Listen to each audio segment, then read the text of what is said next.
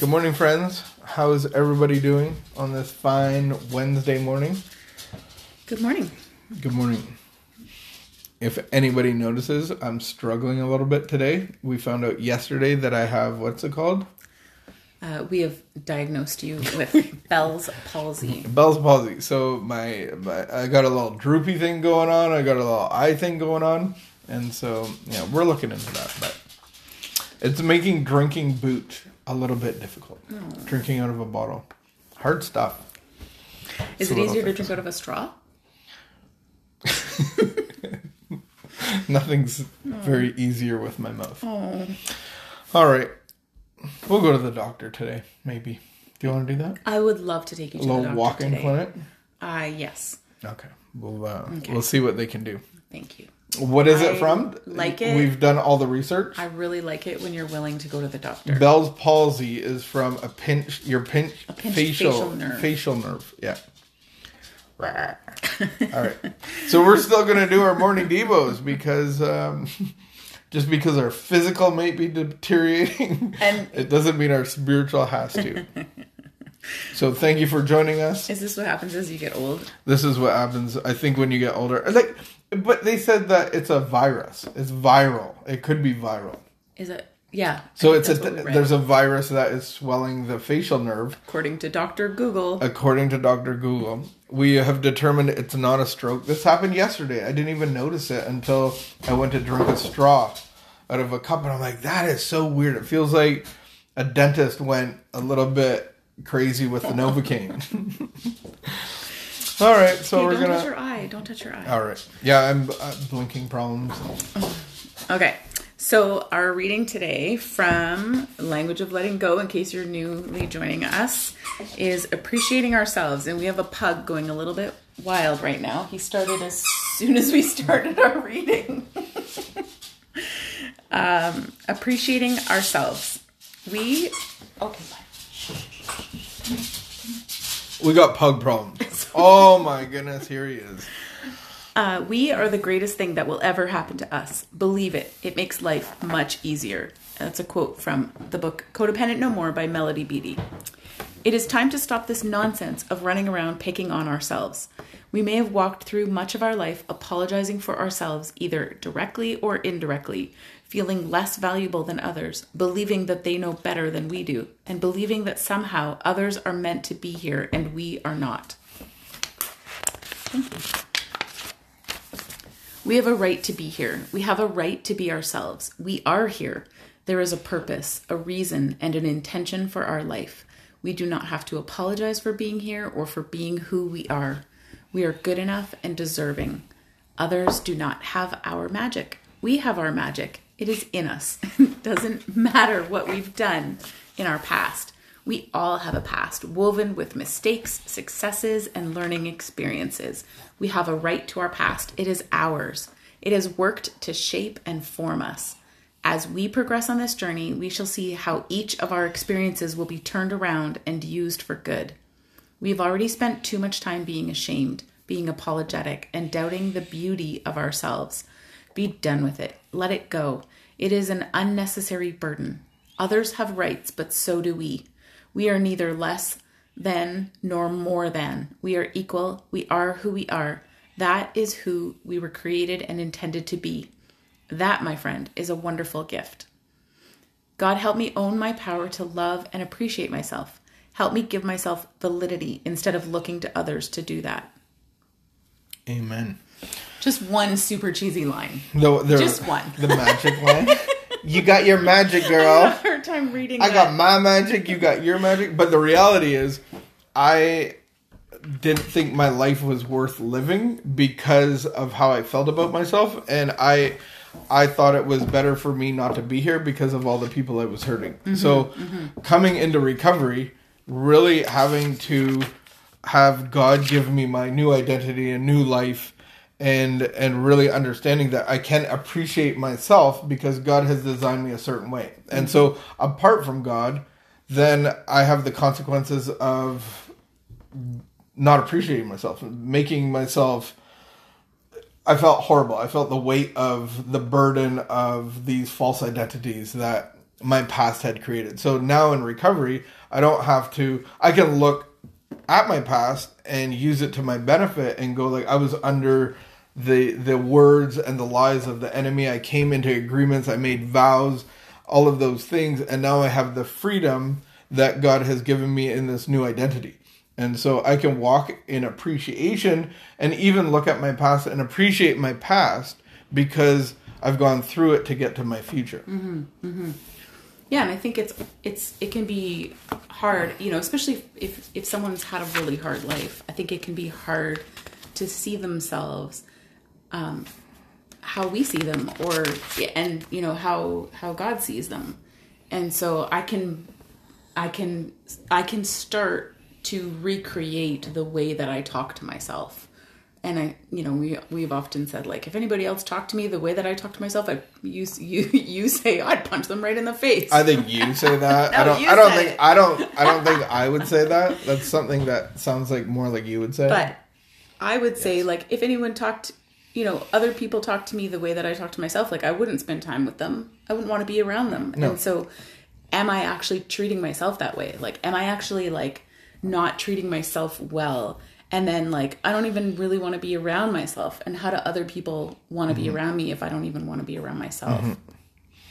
So then the gift of recovery is really giving you the ability to actually not fake it, but actually really appreciate what God has done in your life. As we abandon that and we're given a new life, we can really appreciate ourselves and what God's done in us and through us. And we have purpose and meaning. And we're dancing happy, joyous, and free. For the most part. What would you say to someone who doesn't already have a relationship with God or who doesn't have an understanding of God? How do they start to even, like, think about that?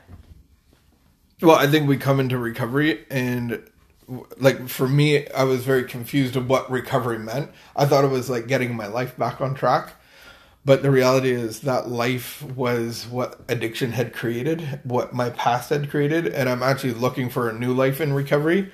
And I think that is a promise, is that you will appreciate your new life, and you can look at your past and still appreciate that because it got you to where you are. And so I think it's very important to shine light on the promises. I think it's important that we share our testimonies. Anybody in recovery, we should be able to share our past with people and give them hope that if I can recover, you can recover, and that you have a new life and it's better than your old life, and that we do recover from drugs and alcohol. So I think promises are important. I think fellowship is important. I think encouraging each other is important. But yeah, going through the work of recovery to get to the new life is what we'll appreciate. So that's the gift of recovery. That, my friend, is a wonderful gift. Good? All right. So as we go out from here, let's be appreciative of our lives. How do you appreciate stuff? I guess, like, how do you appreciate? How do you show appreciation? Yeah. So, I mean, I know I know how I want other people to show me appreciation, and so I think I can actually incorporate that into appreciating myself. So buy flowers for yourself. Yeah, and which is something that I do. Take time for yourself. Yeah, and taking time to think about, what do I enjoy, what do I like, and part of me coming into a relationship with a power greater than me was walking in the nature, and like walking in the trees and going out on the water and looking at the birds. Kayaking time. Kayaking. Yeah. So appreciation for yourself is actually spending time doing the things that you like at some level, rewarding yourself. All of those things actually show that you're appreciative yes. of yourself. Yeah. So how do you appreciate yourself? How do you show love to yourself? I think it's super important because we've come out from such condemnation and shame and guilt and embarrassment of our past. And then how do you show appreciation to yourself? Yeah. And I think, well, that's a good question. How do you deal with someone else who isn't showing you appreciation? Yeah. And who's treating you. And I think we talked about that yesterday. We talked about boundaries. Yesterday's video was about boundaries, and, And how do we even start to implement boundaries? What was the word that I taught? Flack. Yeah. Yes. When you set up boundaries. Yeah. But yeah, that's the reality, is that there are people in our lives that think that we're worthless and that we're under their condemnation. But the process of recovery will hopefully lead us into healthy relationships. Yeah, and I think just because someone stopped drinking or using, and might have a little bit of sobriety time behind them, it doesn't mean that all the everything has been taken care of, right? Mm-hmm. And so there's a lot involved in recovery, and it's a process, and it's a journey that takes us some time to work through. And I love the part that I'm at right now, where I'm finishing off my step 4 and going into my 5th step, and we're looking for what is objectionable. And so for me, in my own recovery... Do you need help with that? Like, I can pitch in too. I don't need your help telling me what's objectionable in me. And so I think that I actually have to look at my own life and what I find objectionable. And as I get healthier and as I heal and recover, there's going to be people that I have to have boundaries with. And yesterday's video, I thought yesterday's reading was really good. So if somebody's not treating you a certain way of what you deserve, then set up boundaries. And maybe I don't need to take that phone call, or maybe I need to. But if it's somebody that you live with, then it gets a little more tricky. Certainly, and so being in recovery should give us a new insight, give us a new hope, give us new wording, give us new appreciation for ourselves and others. And what I really, really love about this recovery process and going through the work, we're doing it right now through Big Book Awakening, which is a way of working through the 12 steps with a workbook and a sponsor. And it just goes really deep into the 12 steps. And, I love that my self-worth actually needs to come from inside myself, and that the solution is actually inside me, because if the solution is a higher power, a power greater than me, then that means that all the external parts, like people, places, and things, they aren't what determine whether I have a good day or a bad day. If I stay focused on my own recovery and you have a bad day, that, the ultimate goal. And last year when we started this, I thought for sure we needed to go to marriage counseling. I was like, this is not going to work. And we've been doing this for a long time now. And really going into my own recovery journey has changed everything. It's changed everything. And we didn't have to go to marriage counseling. Well, that's untreated addiction.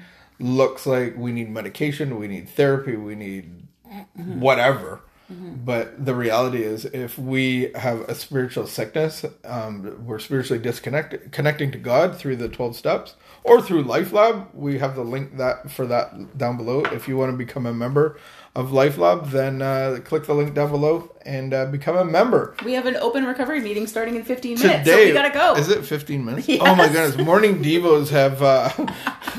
was afternoon devos. But join us at noon Eastern on Zoom. All of our links are in our social for the Zoom call. So it is an open all addictions meeting. There's going to be a speaker for 25 minutes and then open share time or questions. Feel free to private message.